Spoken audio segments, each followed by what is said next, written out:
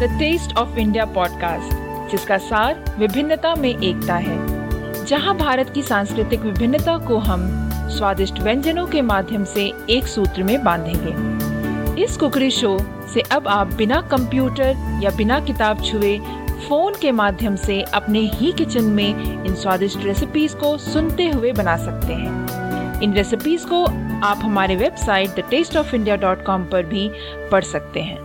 नमस्कार दोस्तों, मैं आपकी होस्ट पूजा और आपके सामने एक बार फिर से the taste of India podcast के एक नए अध्याय के साथ उपस्थित हूँ और मेरे साथ है मेरे को होस्ट दिलीप। दोस्तों, इस रिश्तों की सिमटती दायरों के दौर में जहाँ जीवन साथियों को जिन्होंने एक दूसरे के लिए सब कुछ न्यौछावर करने की कस्में खाई होती है, ऐसे जीवन साथियों का एक दूसरे के लिए दो पल भी जुटा पाना दुश्वार हो गया है। मगर हाँ, हमारे पास अपने स्मार्टफोन के लिए वक्त की कमी नहीं होती। शायद यही वजह है कि रिश्ते अब बड़े कच्चे से हो गए हैं, टूटते बड़ी जल्दी हैं और फिर टूटने के बाद जुड़ते भी नहीं। That is right. And if you look at all of these relationships today, kids do not have time for parents do not have time for the kids, and the parents do not have time for each other as well. वैसे ना मुझे अक्सर वो गांव के चौपाल याद आ जाते हैं जहां लोग मिला करते थे और बैठकर बातें किया करते थे। आपको याद है Dilip? That's right. These chopals used to be the meeting place for the elderly in the families, right, Pooja? That's right, Dilip. And we youngsters used to meet at those puliyas and spend hours talking to each other, and that's how we used to spend time. वाकई में, in fact कुछ समय पहले के serials में जहां हमें गांव के लाइफस्टाइल और कल्चर के बारे में दिखाया जाता था, अक्सर ये चौपाल और पुलिया दिख ही जाते थे, नहीं Dilip? Yeah, but just as the shrinking radius of our villages, coverage of that lifestyle on our primetime television has also shrunk and gone down. And these days it is more of the artificial lifestyles in cities that form the major part of almost all of those primetime television serials. वाकई में दोस्तों, रिश्ते के दायरे जो है सिमटने लगे हैं। इसे वक्त का अभाव कहिए या कोशिश की कमी कह लीजिए। That's right, and I will have to say, Pooja, that it is more to do with the willingness to meet, and we blame it all on the lack of time. But just as you said in the beginning, we would spend hours together with our smartphones, but don't really have time for any of those relationships anymore. हाँ, जब रिश्तों की बात हो ही रही है तो दोस्तों, अगले हफ्ते दिवाली है और दिवाली एक मेल मिलाप का त्योहार है। इसे अकेले बनाना, इसका तिरस्कार करना है। That is right. इस दिवाली को क्यों ना हम थोड़ी सी कोशिश करके अपनी सिमटती हुई दायरों को जरा बढ़ाएं। चलिए काम करते हैं। आप ऐसे किसी एक रिश्ते को चुनिए जिसे आपने पिछले कुछ समय से उतना समय नहीं दिया जितना कि उसको देना चाहिए था, और उनके साथ ये दिवाली मनाते हैं। कम से कम उनके लिए एक ऐसा उपहार भेजते हैं जो उनकी जिंदगी में इस रिश्ते की महक फिर से उजागर कर दे।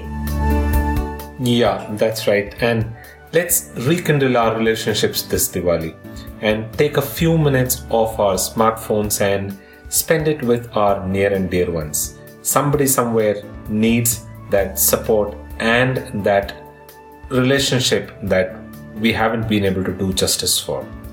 तो दोस्तों, अपना एक्सपीरियंस हमें लिखकर बताना ना भूलें। कुछ ऐसे चुनिंदा स्टोरीज को हम अपने फ्यूचर एपिसोड्स में प्रेजेंट करेंगे। That's right. So tell us about your experiences. Tell us what you did to revive some of those relationships, and tell us how you celebrated Diwali this year. And we would love to host you on this podcast. We'll pick a few of these stories. We'll call you. We'll host you on this podcast, and would like to listen to these stories straight from you. So go ahead and send us your stories by using the contact us button on thetasteofindia.com. तो फिर दोस्तों, आइए अब बढ़ते हैं आज की recipe की ओर। और आज की रेसिपी का नाम है कारा चटनी। कारा जो कि तमिल में जो है, कारा बेसिकली स्पाइसी जो भी चीज होती है उसे कहते हैं। तो जिसमें बहुत ज्यादा तीखापन होता है उसे कारा कहते हैं। तो इस चटनी का नाम जो है बस कारा चटनी इसीलिए पड़ा है। तो इस रेसिपी को बनाने के लिए हमें जो है सबसे पहले चाहिए होंगे प्याज 1 मीडियम साइज के, जिसे हम फाइनली चॉप कर लेंगे। लहसुन जो है 3 ले लें, 3 जो दाने होते हैं। टमाटर 1 लेंगे बड़े साइज के, उसे भी आप बारीक काट लें।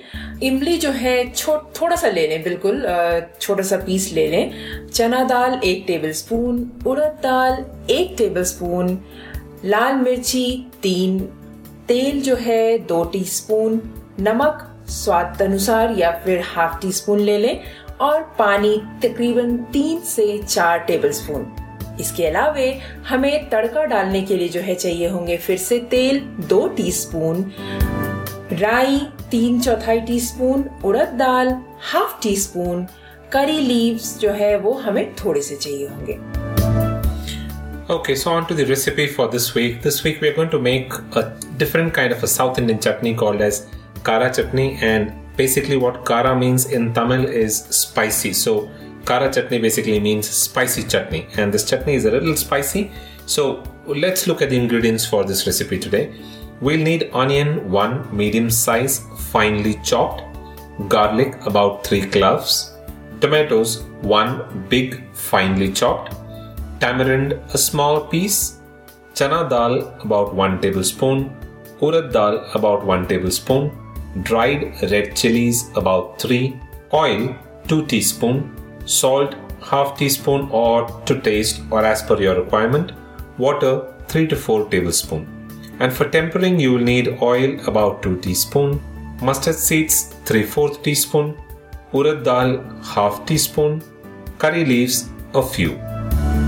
तो फिर दोस्तों चलिए किचन की तरफ बढ़ते हैं और बनाते हैं कारा चटनी, जो कि डोसा, इडली, पनियारम वगैरह के साथ बहुत ही स्वादिष्ट होती है। तो इसे बनाने के लिए हम सबसे पहले जो है कढ़ाई में 2 टीस्पून तेल डालकर गरम करेंगे और उसके बाद उसमें हम डालेंगे चना दाल, उड़द दाल और सूखी लाल मिर्ची, और इन सारी चीजों को हम धीमी आंच पर थोड़ा सा रोस्ट करेंगे गोल्डन ब्राउन होने तक। उसके बाद हम इसमें डालेंगे बारीक कटा हुआ प्याज, लहसुन, और उसके बाद हम उसे थोड़ा सा फ्राई करेंगे और फिर डालें उसमें टमाटर जो कि बारीक कटे हुए हैं, और उसके बाद टमाटो को डालने के बाद जो है हम उसे तब तक पकाएंगे जब तक कि टमाटर जो है बिल्कुल सॉफ्ट ना हो जाए। और उसके बाद इन सारी चीजों को हम प्लेट में निकाल लेंगे और ठंडा होने के लिए रख देंगे। So first of all, heat 2 teaspoons of oil in a pan, then add chana dal, urad dal and whole dry red chilies and roast on a low flame until golden brown.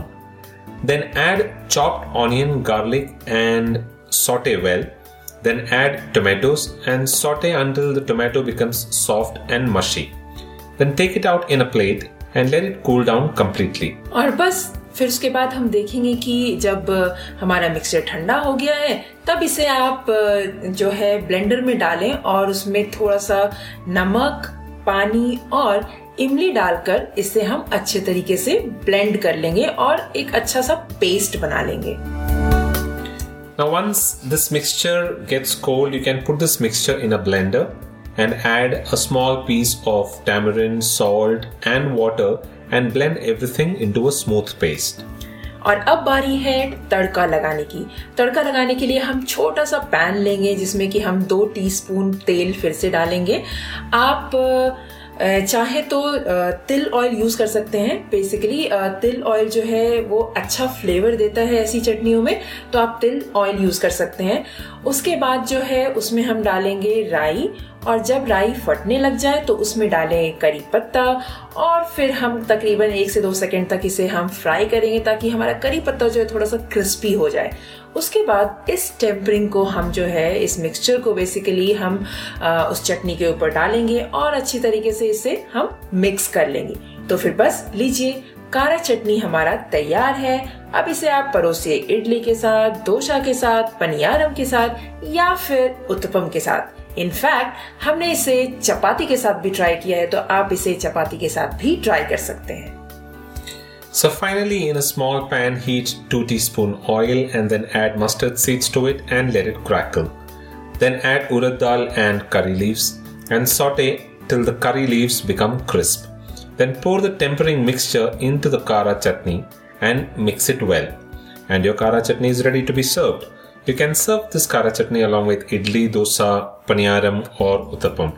And just like what Pooja said, we even tried it with chapatis as plain rotis and we absolutely loved the taste. तो फिर दोस्तों अब बारी है आज के tips की। और आज के टिप्स आपके लिए ये है कि इसमें जो है इमली जो हमने यूज किया है वो आप चाहे तो अवॉइड कर सकते हैं अगर आपके पास अवेलेबल ना हो। सेकंड ये है कि इसमें जो मिर्ची हमने यूज किया हुआ है वो अगर बहुत तीखा हो तो आप कम मिर्ची डाल सकते हैं, या फिर क्योंकि इसमें जो कलर होता है बेसिकली वो मिर्ची की वजह से ही होता है, तभी वो देखने में जो है थोड़ी सुंदर सी होती है। तो आप एक काम कर सकते हैं कि अगर आपको ज्यादा तीखा ना पसंद हो तो आप मिर्ची में से जो है बीज हटाकर तब फिर उसे ब्लेंडर में डाल के पेस्ट बनाइए। इससे जो है चटनी जो है वो बिल्कुल तीखा नहीं होगा और अच्छा कलर भी आएगा। और तीसरी टिप्स आपके लिए ये है कि पानी जो है आप उसमें चाहे तो थोड़ा सा क्वांटिटी इंक्रीज कर सकते हैं, क्योंकि अगर आपको चटनी बहुत ज्यादा गाढ़ी लग रही है तो आप थोड़ा सा पानी डालकर उसकी कंसिस्टेंसी को बढ़ा सकते हैं। तो फिर बस दोस्तों आज के टिप्स बस इतनी है आपके लिए। So those were some nice tips from Pooja. So you can avoid tamarind if it is not available, because a lot of times you don't find tamarind everywhere. So that is something that you can do. And just like what Pooja said, you can add less chilies if you don't want a spicy chutney, but that is the real taste of this chutney and that is why it is called as kara chutney. But if you still want to use the chili but you don't want it too spicy, you can remove the seeds from the chilies before using it. And you can add less or more water depending upon the consistency of the chutney and as per your requirement. And those were some very nice tips. So anything else, Pooja? No, that's it, Dilip. आज के लिए बस इतना ही. So that was nice, and I'm hoping that you will love this recipe. Go ahead, make kara chutney and serve it with dosa, idli, paniyaram, uttapam, and like what we said, do give it a try with roti as well. Wait Dilip, actually मुझे कुछ याद आ गया है इससे पहले कि हम आगे बढ़े। और दोस्तों क्योंकि दिवाली आ रही है और मुझे पता है कि आप लोग सोच रहे होंगे कि क्या बनाया जाए, ऐसे क्या स्वीट्स बनाए जाए, क्या स्नैक्स बनाए जाए, तो मैं आपको ये बताना चाहती हूँ कि आप thetasteofindia.com पर विजिट करें। वहाँ पर आपको काफ़ी सारी स्वीट्स रेसिपीज़ मिलेंगे और यहाँ तक कि स्नैक्स रेसिपीज़ मिलेंगे जो आप इस दिवाली पर ट्राई कर सकते हैं, अपने रिलेटिव्स को बुला सकते हैं और उन्हें इस मीठे चीज़ों से उनका स्वागत कर सकते हैं। और एक और बात, आपको एक अलग सा पोस्ट आपको दिखेगा हमारे वेबसाइट पे जो मैं बहुत ही जल्द तैयार करने वाली हूँ, जो कि स्पेसिफिकली आप लोगों को, ताकि बहुत आसान हो ढूंढने में रेसिपीज को, तो मैं स्वीट्स रेसिपीज जो भी हैं हमारे वेबसाइट पे हम उसको आपको एक साथ लाकर एक पोस्ट में डालकर आपको देंगे, ताकि आप उसे आपको रेसिपीज ढूंढने में ज्यादा दिक्कत ना हो। That will be nice. So you can find all of these recipes that are good for Diwali in a single post that we are going to put together very soon. So do visit thetasteofindia.com and keep an eye out for that post. And if you loved these recipes that we share on the Taste of India podcast here, then I'm sure you will also love all of those recipes that we publish on our blog at The Taste of India. And we also have a downloadable recipe book specifically with kids recipes. I'm sure you mothers would face a lot of problem feeding your kids, so this recipe ebook is specifically for those kids recipes. So go visit thetasteofindia.com. It's a free downloadable ebook. Go ahead and download the ebook and I'm sure you will love this. So before we say goodbye, let me remind you, please do subscribe to this channel, to this podcast, so that you don't miss any of these episodes, and do give us a genuine review and rating on iTunes, because your review and your ratings will help in the overall ranking of this show on iTunes. We are available on Google Podcast, Savan, Stitcher, and all of the other platforms that you love listening to podcasts on. So don't forget to visit your favorite app and listen to the podcasts there. Do visit thetasteofindia.com for a printable recipe card for this recipe, and don't forget to tell us your feedback and your review by using the Contact Us button on The Taste of India. So that's it from the two of us here. We'll come back again the next week with another tasty recipe. Until then, this is goodbye from Dilip. And goodbye from Pooja. You all have a wonderful week ahead.